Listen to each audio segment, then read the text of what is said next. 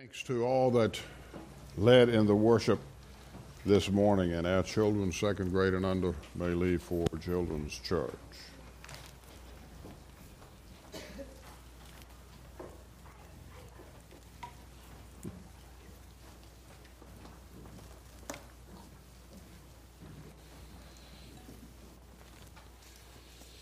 My thanks to Vance for speaking last Sunday morning. I appreciate his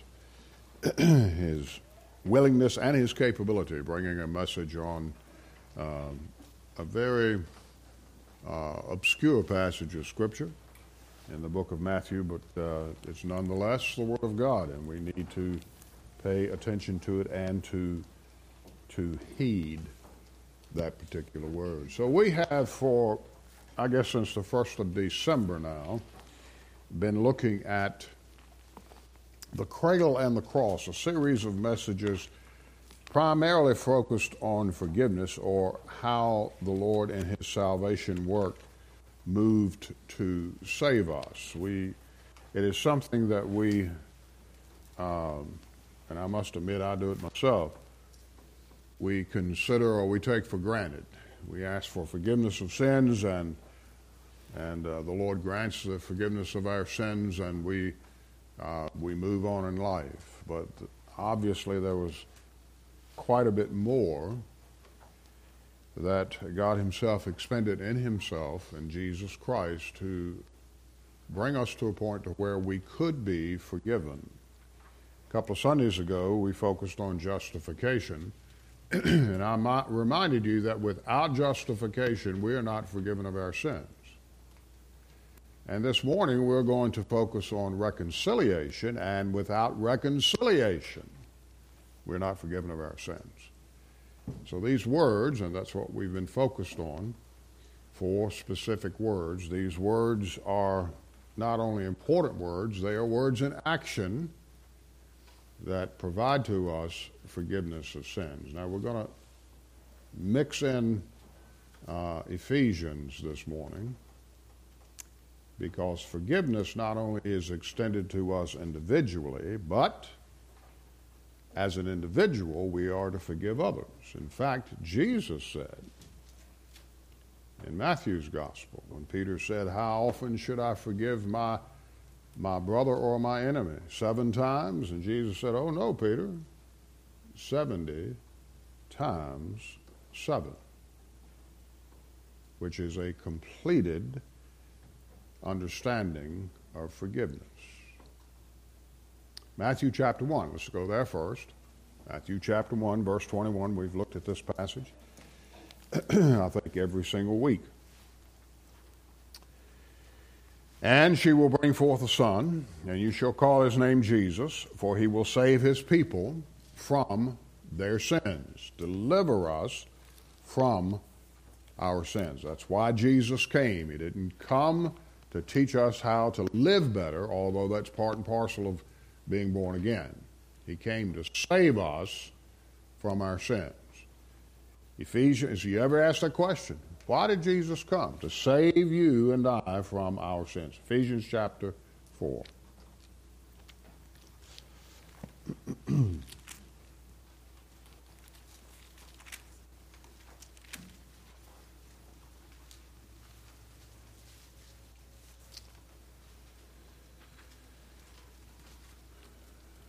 Let's look at verse 30, and we'll read through the remainder of the chapter. "And do not grieve the Holy Spirit of God, by whom you were sealed for the day of redemption. Let all bitterness, wrath, anger, clamor, and evil speaking be put away from you with all malice. And be kind to one another, tenderhearted, forgiving one another, even as God in Christ forgave you." Now, I'm reading from the New King James. The Pew Bibles are ESV, and many of you have the ESV. Slight differences, but still we need to focus on what the Lord says. Then go to, again, Hebrews chapter 2.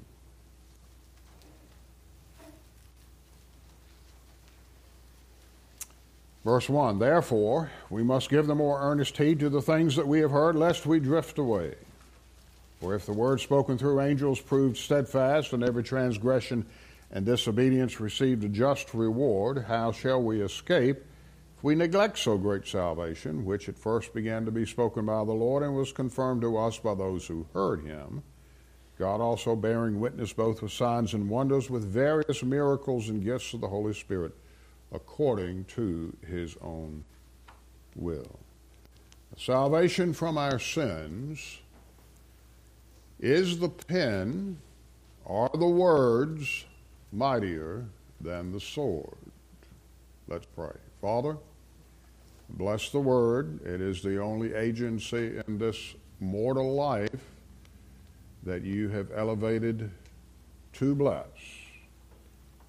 Teach us this morning so that we might become like your Son, Christ in us, the hope of glory. In Jesus' name we pray. Amen. So we began a few weeks ago asking the question, why did God choose words to communicate to men and women, boys and girls? We are the crown of his creation. Why did he choose words? First slide. Well, thank you, brother. Let's see. Let's go up a slide. Go back a slide, I'm sorry. Go back a slide, yeah. That's part of it, but I think we've got one before that, if not two before that. Yes. So for a couple of weeks now, we've focused on the fact that God created in Genesis 1 Adam and Eve, A&E, Adam and Eve, with statement of intent. In fact, Adam and Eve were the only two that he had a specific purpose for creating. It doesn't mean that everything else was arbitrary. It just means that everything prior to that was created for the crown of his creation, for you and I. Who we are and our purpose was not voiced by Adam. God was the one that explained to Adam, this is why I made you, this is what I intend for you to do. We don't make up what God intends for us to do. God does. Adam and Eve understood initially that they were the imago Dei. They were made in the image of God. And Genesis 1:26 speaks to that. I've preached and taught a number of times about it. I'm not going to go into detail about what that means, but essentially, we can capsulize it and say the equal and absolute dignity of the human person as the image of God. No other created being, animal, vegetable, fish, whatever, had this intent. So that makes you and I vitally different. It also makes us highly responsible. Adam and Eve fell to the serpent's seduction and yielded to his temptation. Go back with me to Genesis chapter 3.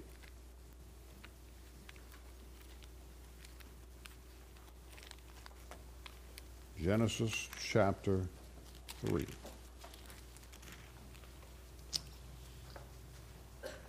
Sin's potency, and sin is the most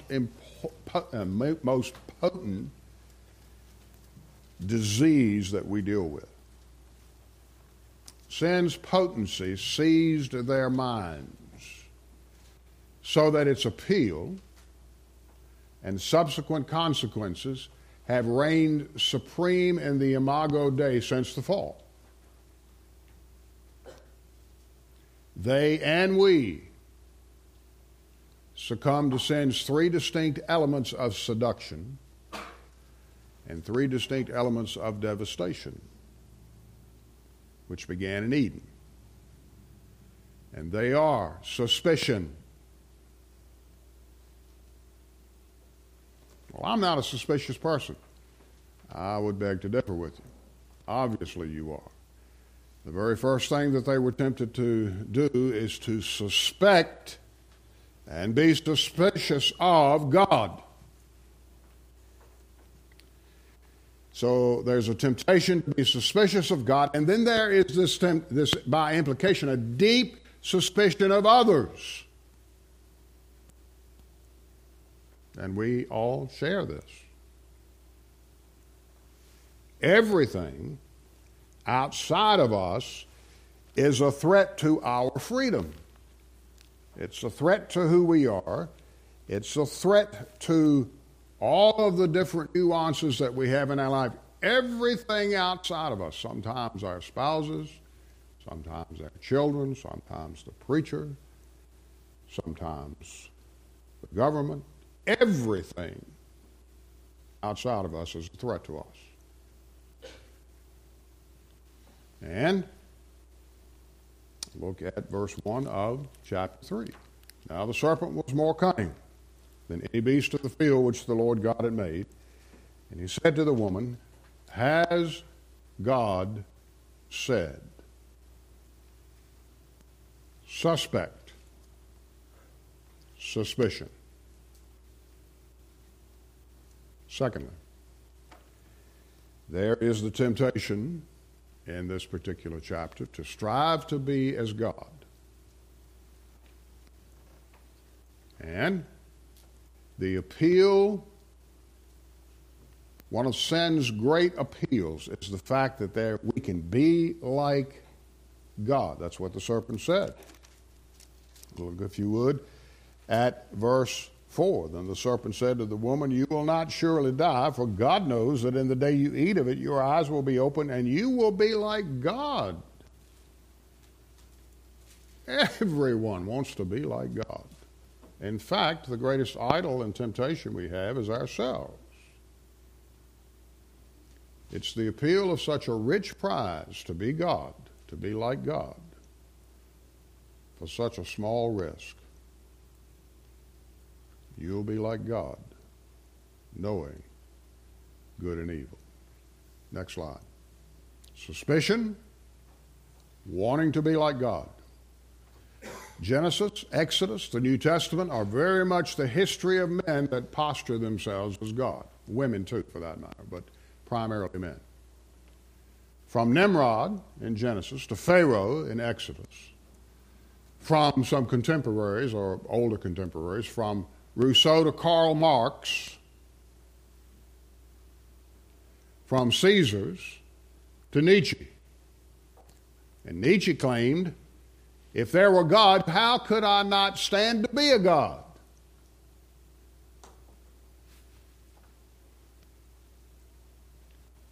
And this is very prevalent in our world today. Yuval Harari, who is a professor at the University of Jerusalem, Hebrew University in Jerusalem, and he is an atheist, wrote a book entitled Homo Deus, the human as God. Augustine wrote a book 1,600 years ago entitled Deus Homo, God as man. So he specifically chose this title as an affront to Augustine, who's been dead for 1,600 years and been with the Lord for 1,600 years. And he said this in this particular book. We are the gods of planet Earth. We're the new godlings. Scientists today can do much better than the Old Testament God. No wonder we heard so much about following the science, and you'll continue to hear that, although no one can define that, because words are emotional. Os Guinness wrote, when humans try to be more than human, they end up less than human. Look at Genesis 3. They left the intent of purpose that God created them to be. The third thing, the temptation to shift responsibility. I mentioned at the outset of the message here that because we are the Imago Dei, because we are in the image of God, because we are the crown of creation, there is tremendous responsibility that's placed on us. And sin motivates the believer, the sinner. Sin motivates sinners, and sometimes it motivates sinning believers to shift the blame. We want to become the victim. We want to deny. We want to confuse. We want to refuse to accept responsibility for any action that I deem, again, comes back to, that I deem that's going to pose a threat to my autonomy. Look at verse 12. Genesis 3, then the man said, the woman whom you gave me. Hey, God, if I can't be God, you're not God either. You're responsible for my sin.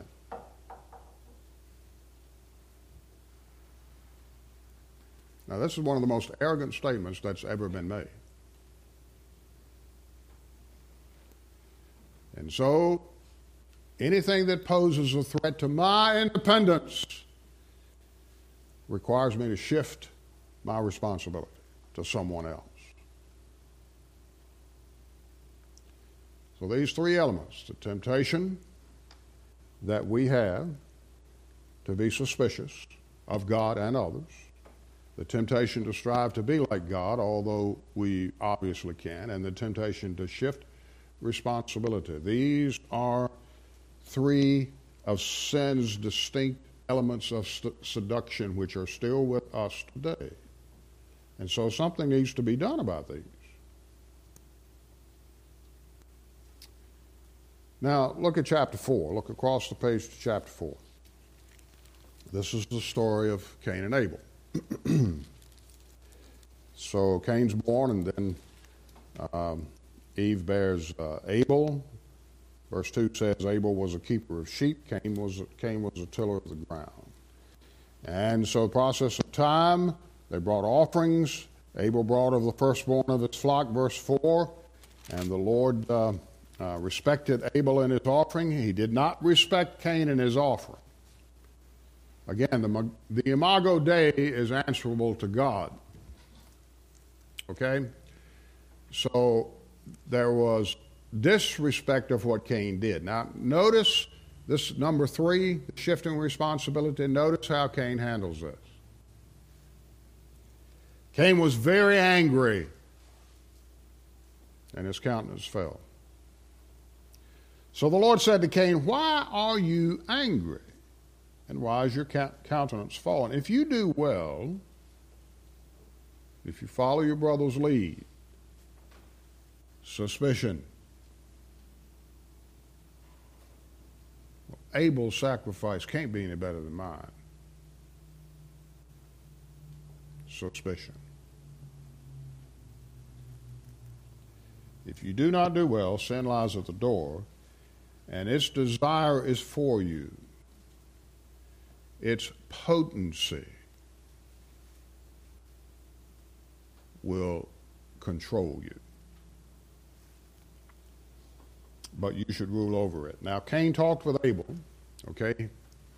Some time takes place, and he was angry. It came to pass when they were in the field, Cain rose up against Abel and killed him. And the Lord said to Cain, where is Abel your brother? Very similar to what took place in Genesis 3. And so Cain lies, shifting responsibility. I don't know where he is. You're God. You ought to know where he is. Am I my brother's keeper? And the answer to that is yes, we are. Because we have a responsibility to each other. Not to be suspicious, but to be supportive. Not suspicious, supportive.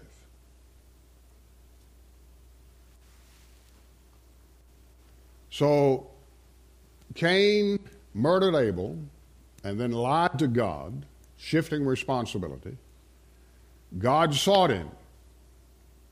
God doesn't leave sinners alone. God sought him. And he would have forgiven Cain had he but asked him. And he didn't. God moved to conciliate, or act as a peacemaker, a mediator for Cain. But Cain refused. So, this is a story of mankind. God has acted as a peacemaker,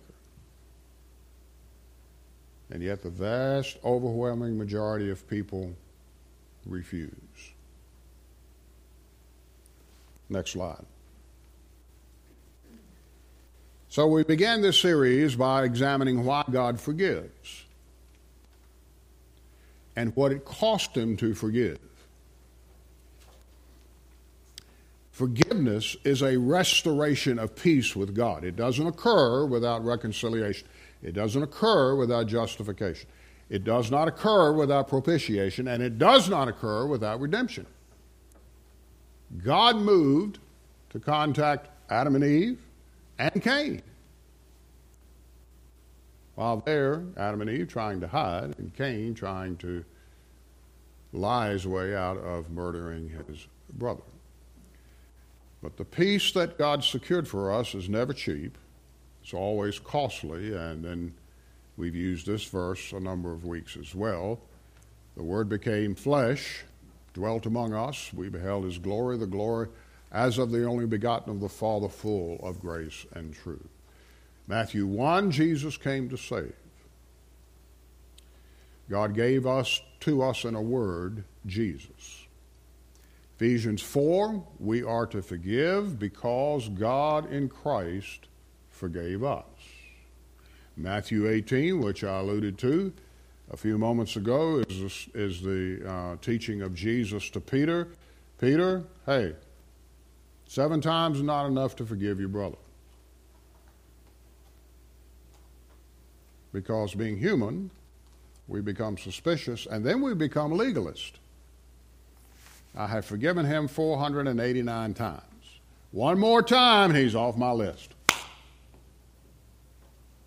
That's not what Jesus is teaching. And we do not have the irresponsibility of not forgiving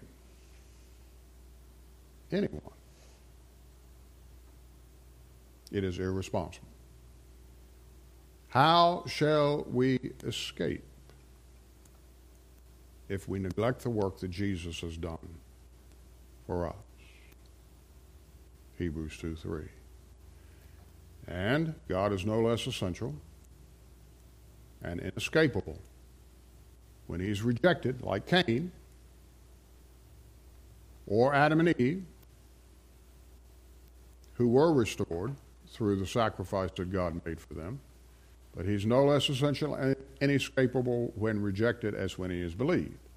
So our rejection just brings down his wrath upon us, which he moved to remove in Jesus Christ. So forgiveness, satisfaction, substitution lead to salvation from our sins. There are 4 words that we've been looking at. Next slide, Brother Jeff. A few weeks ago, we looked at propitiation. Propitiation stresses the wrath of God upon sinners. It's our punishment placed on Christ. Second is redemption, our captivity to sin, our purchase. It required a purchase in Jesus Christ. Third, justification, our legal guilt before God, our pardon found in Jesus Christ. And this morning, reconciliation, our enmity against God, and our alienation from him. You just look at Cain, go all the way through the book of Genesis. We studied it. And now we're going through the book of Exodus. We know this. We know these things, but we avoid them. Our position that's been restored because of Jesus Christ and the peace that we have with God, again, because of God the Son. These principles, and they are important words, and they are necessary words, but they don't flatter us. They expose the magnitude of our need. We need a Savior to bear the wrath of God. We need a Savior to redeem us from our captivity to sin. We need a Savior to justify us before God. And we need a Savior so that we might be reconciled back to him. So reconciliation, we look at it this way. If propitiation focuses on God's wrath being satisfied in the cross. That's one of the words that we've looked at. Satisfied in the cross.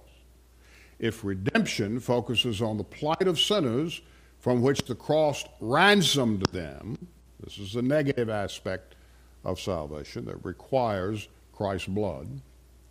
And justification focuses on the positive attribute that there is for the believer, not for unsaved sinners, but for saved sinners, focuses on the positive attribute of no condemnation in Jesus Christ. Then reconciliation, and again, necessary for forgiveness, restores our relationship to and our peace with God and each other. We are reconciled to God, and as we will see, we are to be reconciled to each other because of the previous three words. Next slide. So, a little deeper definition of reconciliation. We preached a little bit about this about a month ago. In fact, on Christmas Day, we talked about this, and we'll go back to some passages here in just a moment. While I'm reading this, let's go to Romans chapter 5.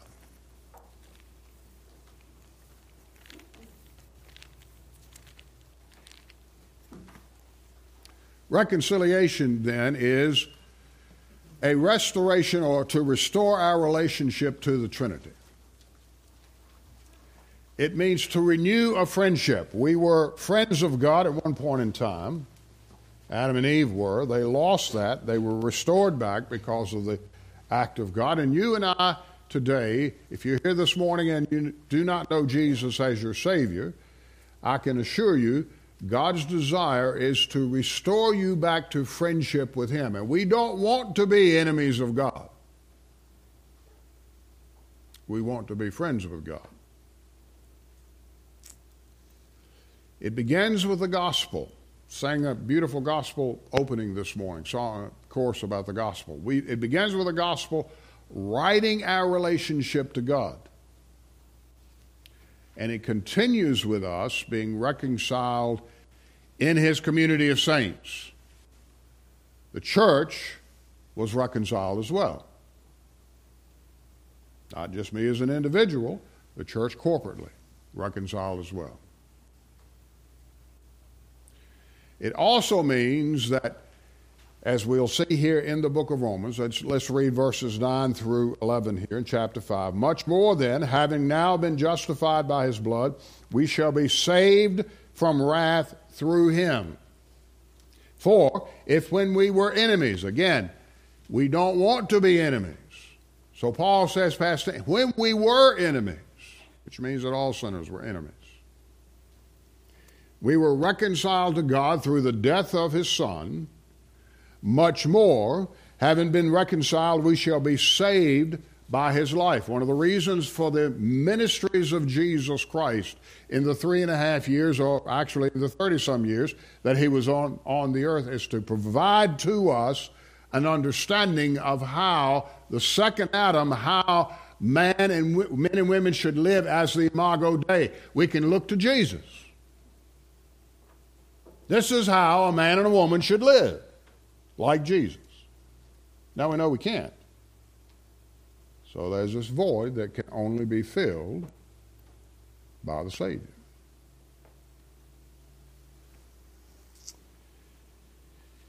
He says, verse 11, and not only that, but we also rejoice in God through our Lord Jesus Christ, through whom we have now received the reconciliation. Reconciliation, atonement, are partners. They go together. When Christ atoned for our sins, we were reconciled back to his Father. Atonement makes reconciliation possible. Without the death of Christ, no reconciliation. God and mankind, as this passage says, were, for if when we were enemies, God and mankind were alienated from one another. All you have to do is look at Genesis. Adam and Eve, Cain, and many others that follow. We are now made at one again. We are at peace with God. Now, this is believers, those that know Jesus Christ as Savior. It also means that we have been adopted. We have been brought into God's family. Not everyone on the face of the earth is a child of God. Everyone on the face of the earth bears the image of God, but not everyone on the face of the earth is a child of God. Everyone that has repented of their sins, called out to Jesus, received him as Lord and Savior, is a child of God. And because of that, we're now part and parcel of the church. The larger universal church, but primarily made up of those that have been born again, followed the Lord in obedience and believers' baptism, and been accepted into the body of local believers. Not to sit at home when you have other things to do. On the Lord's day, we should be in the Lord's house. And we, as he said, that were once alienated, now have access to him, to God. It's an active communion. It's not passive, it's active.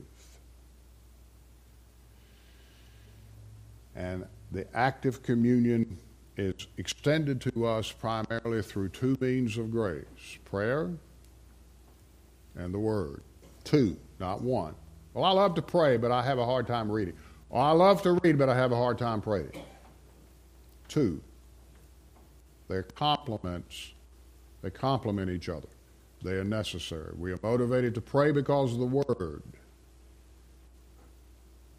And we're motivated through the Word by our prayers. This is the church. Reconciliation is horizontal. Christ died to remove the suspicion.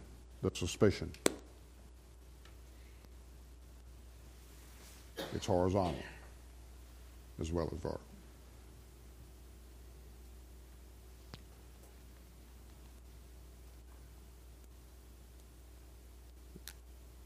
Somehow, we have taken the marvelous work of God and his Son in salvation,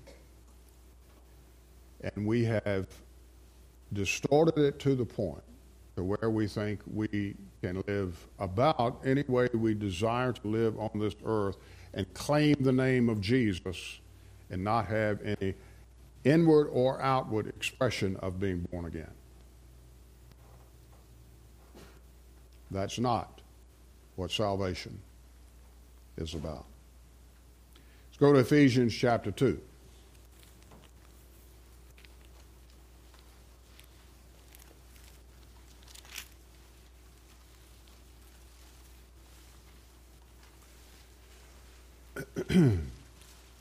Horizontal, vertical.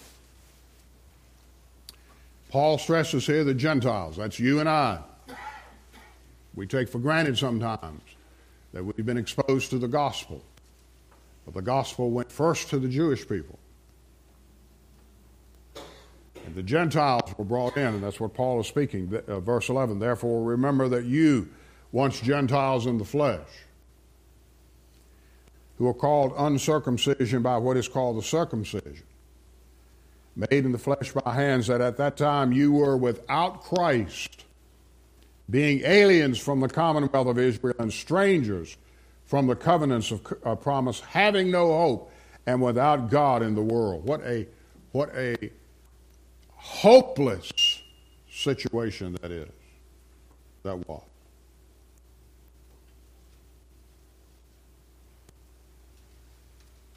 But, he says, now in Christ Jesus, you who once were far off, that word far off means over the horizon. No one could see you.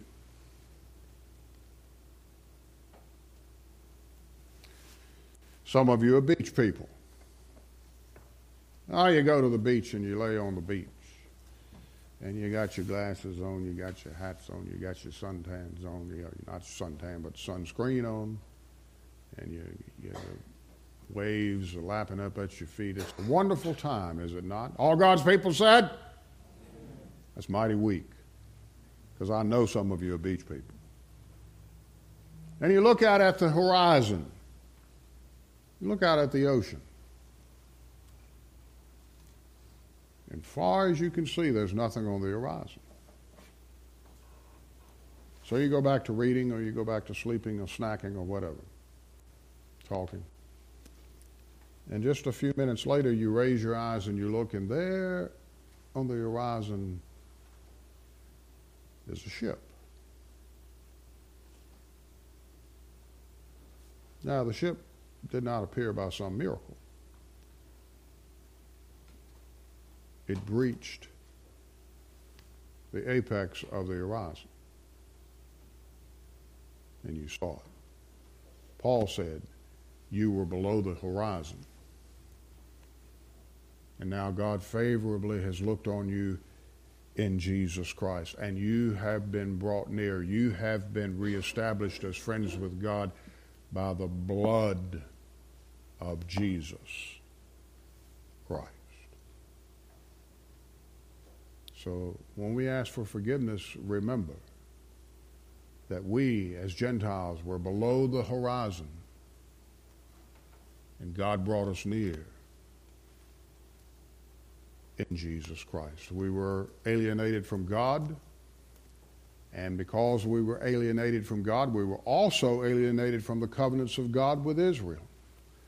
Next slide, if you would, brother.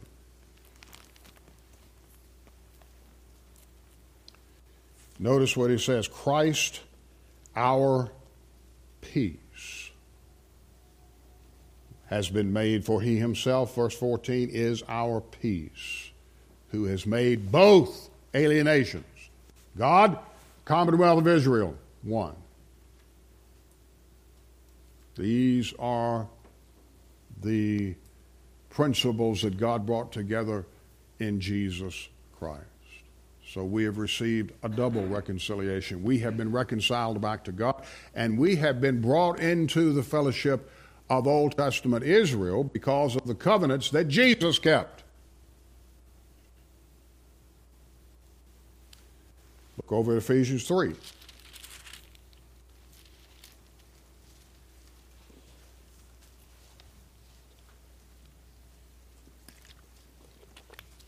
Look at verses 4 through 6.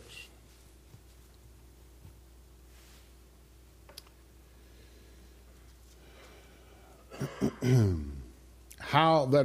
at verse 3. How that by revelation he made known to me the mystery, as I have briefly written already, by which when you read, you may understand my knowledge in the mystery of Christ, which in other ages was not made known to the sons of men, as it has now been revealed by the Spirit to his holy apostles and prophets, that the Gentiles, the ones below the horizon, you and I, should be fellow heirs of the same body and partakers of his promise in Christ through the gospel, which I became a minister according to the gift of the grace of God given to me by the effective working of his power. brought together, reconciled back to God, and reconciled to covenants that God did. When God made a covenant, when He made the covenant with Abraham, when He made the covenant with Moses, when He made the new covenant in Jeremiah, these covenants have never been broken.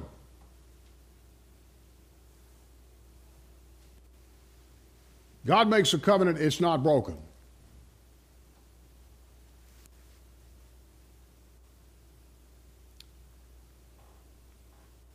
The two previously unreconcilable enemies of Israel and the Gentiles were brought together in peace. Turn over just a couple of pages, Colossians chapter 1.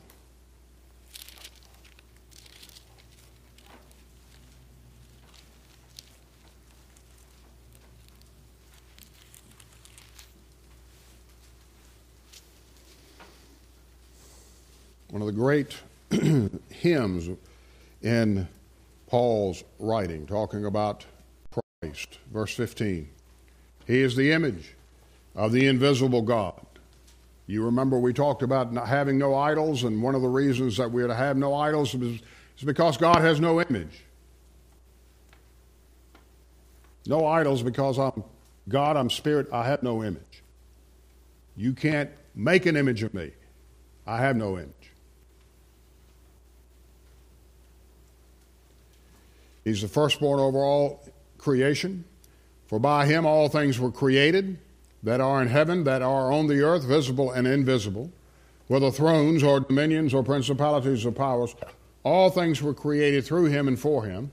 And He is before all things, and in Him all things consist. And He is the head of the body, the church, who is the beginning, the firstborn from the dead, that in all things He might have the preeminence. One of the great understandings of who Christ is. For it pleased the Father, verse 19, that in Him all the fullness should dwell, the fullness of God, and by Him to reconcile, to make peace with, all things to Himself by Him, whether things on earth or things in heaven,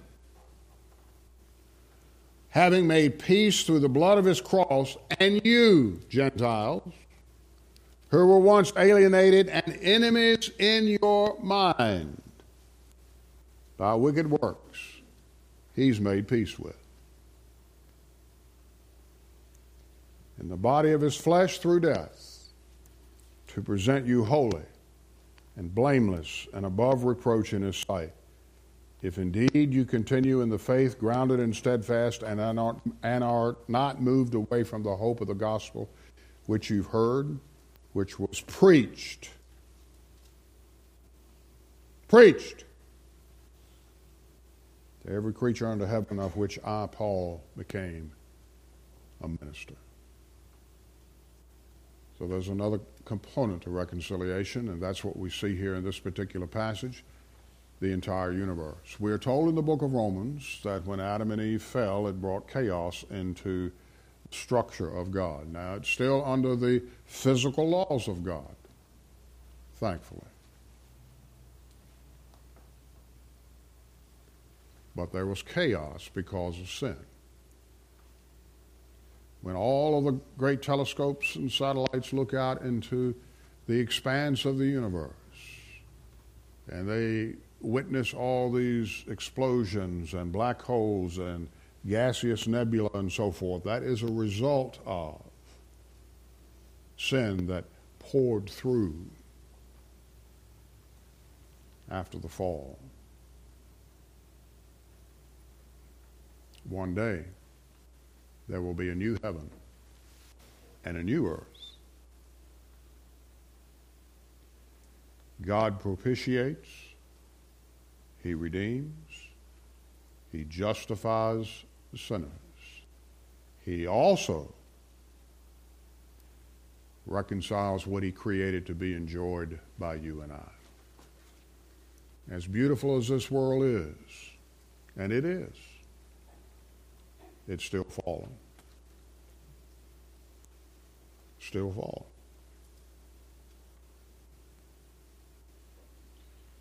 Colossians 2, 11 through 15. I'm going to finish, let's see, I'll finish probably this and then we'll close this morning. I'll finish the rest of it next week. Colossians 2:11. In him you were also circumcised, covenant made with Abraham. In him you were also circumcised, with a circumcision made without hands, by putting off the body of sins of the flesh by the circumcision of Christ. The shedding of blood by Jesus Christ fulfilled the covenant that God made in Genesis 17 with Abraham, that of circumcision. What God establishes as a covenant, he completes.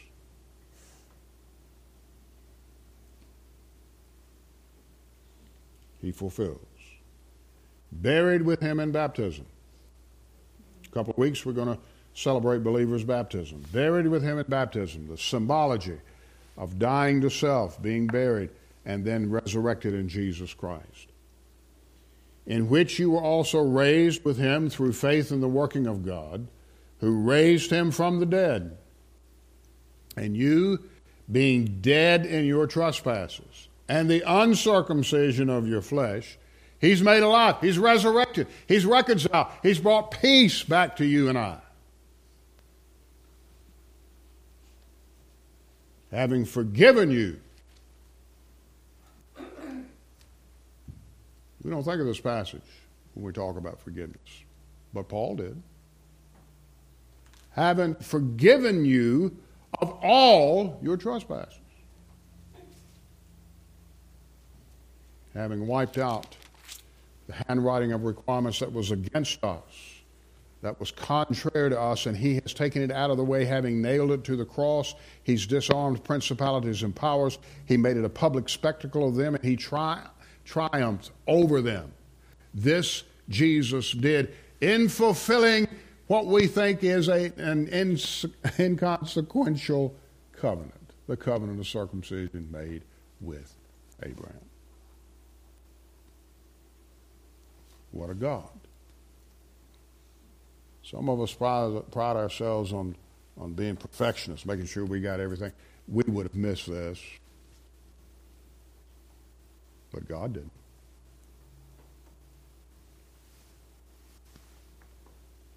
In the circumcision of the blood of Jesus Christ.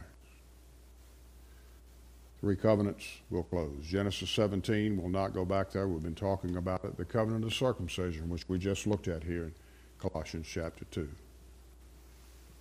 Paul writing to a church that was primarily Gentiles. And perhaps somebody had written back to him and said, well, what about the covenant that God made with Abraham? He said, listen, don't worry. That's under the blood of Jesus Christ. God didn't forget. He's not forgotten you. You were below the horizon. Now he looks, he sees you, he knows you, he saved you. He makes peace with you. The covenant of circumcision was the right of Israel.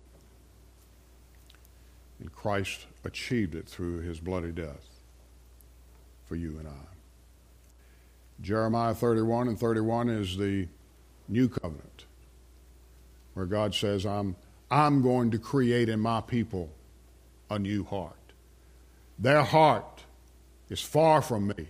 They are not going to return to me. I'm going to do that work. Just as he moved to challenge Adam and Eve, and just as he moved to question Cain and would have forgiven Cain, God makes that move. The new covenant achieved by his violent death and glorious resurrection changed our spiritual deadness to new life because he gives us a new heart. Next slide, and with this we'll close.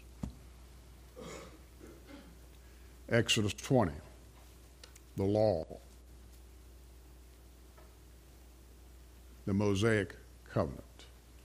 God has never removed the Mosaic covenant. We are no longer under the curse of the law because of what Jesus did. But the covenant still exists. He achieved he, being Christ, he achieved by his perfect life and his sacrificial death. He nailed the coldness of the law. We talked about this a few weeks ago. Law's cold. There's no grace in the law. There's no mercy in the law. There's no kindness. There's no forgiveness. But Christ took that covenant that God gave to the Hebrew people and to the world in general. He nailed the coldness of the law to the cross, as Paul said here, by wiping out, by blotting out our sins.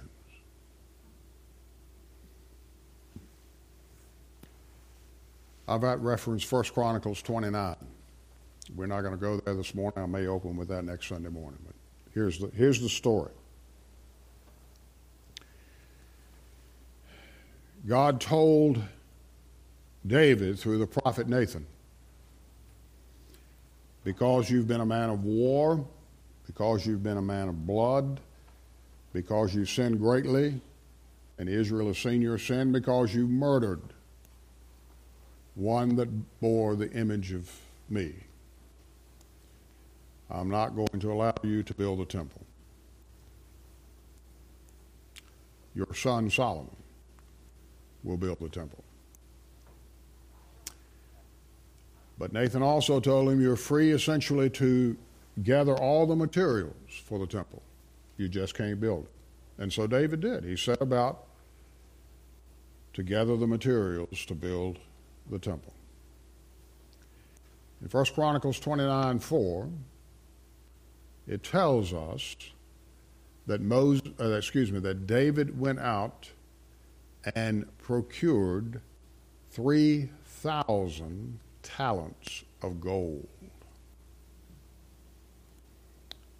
Now, we're Americans, so we like dollars.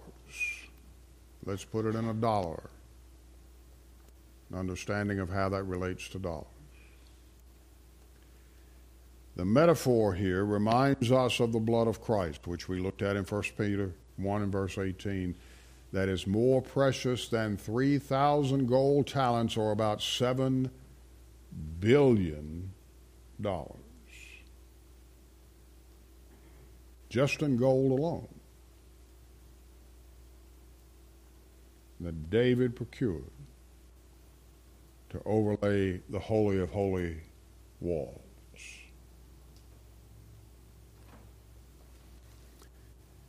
This is how precious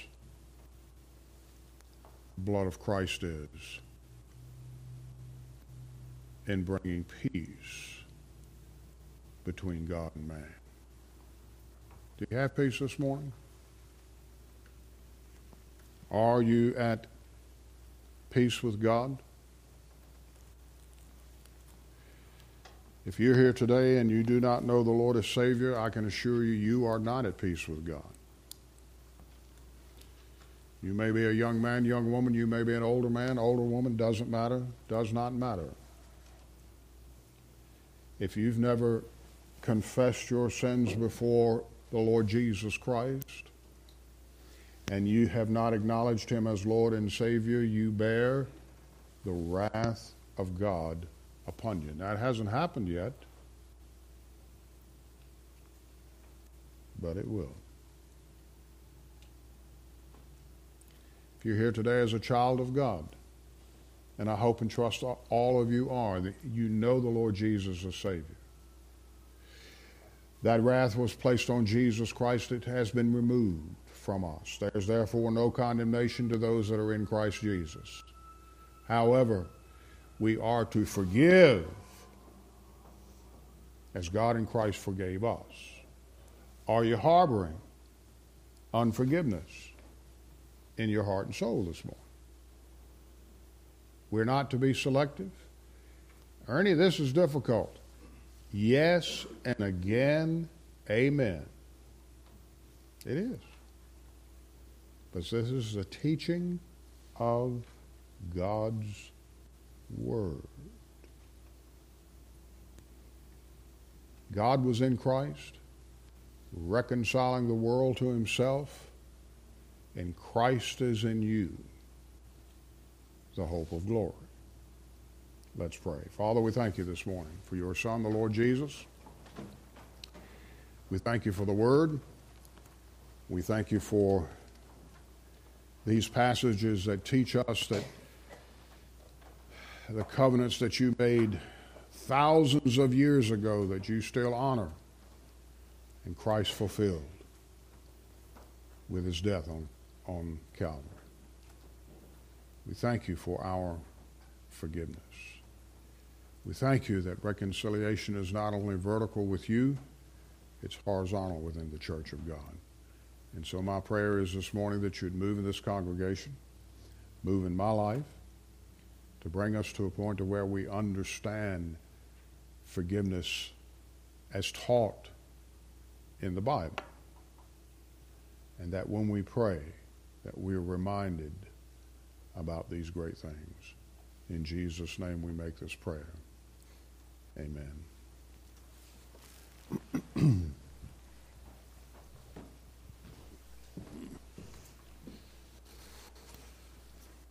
I think I mentioned to you that a lot of the notes are on this series have been taken from John Stott's book on the cross of Christ, which I highly recommend. Not an easy read, but it's a great read.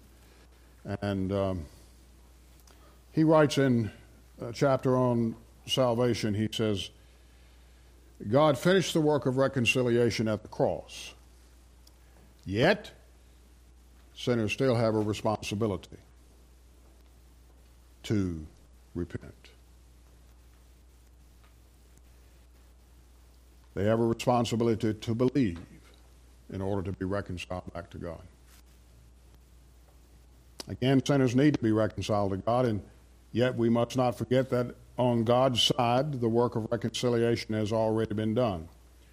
If these two things are kept distinct, they will also, in all authentic gospel preachings, be kept together. It's not enough to expound a thoroughly orthodox doctrine of reconciliation if we never beg people to come to Christ.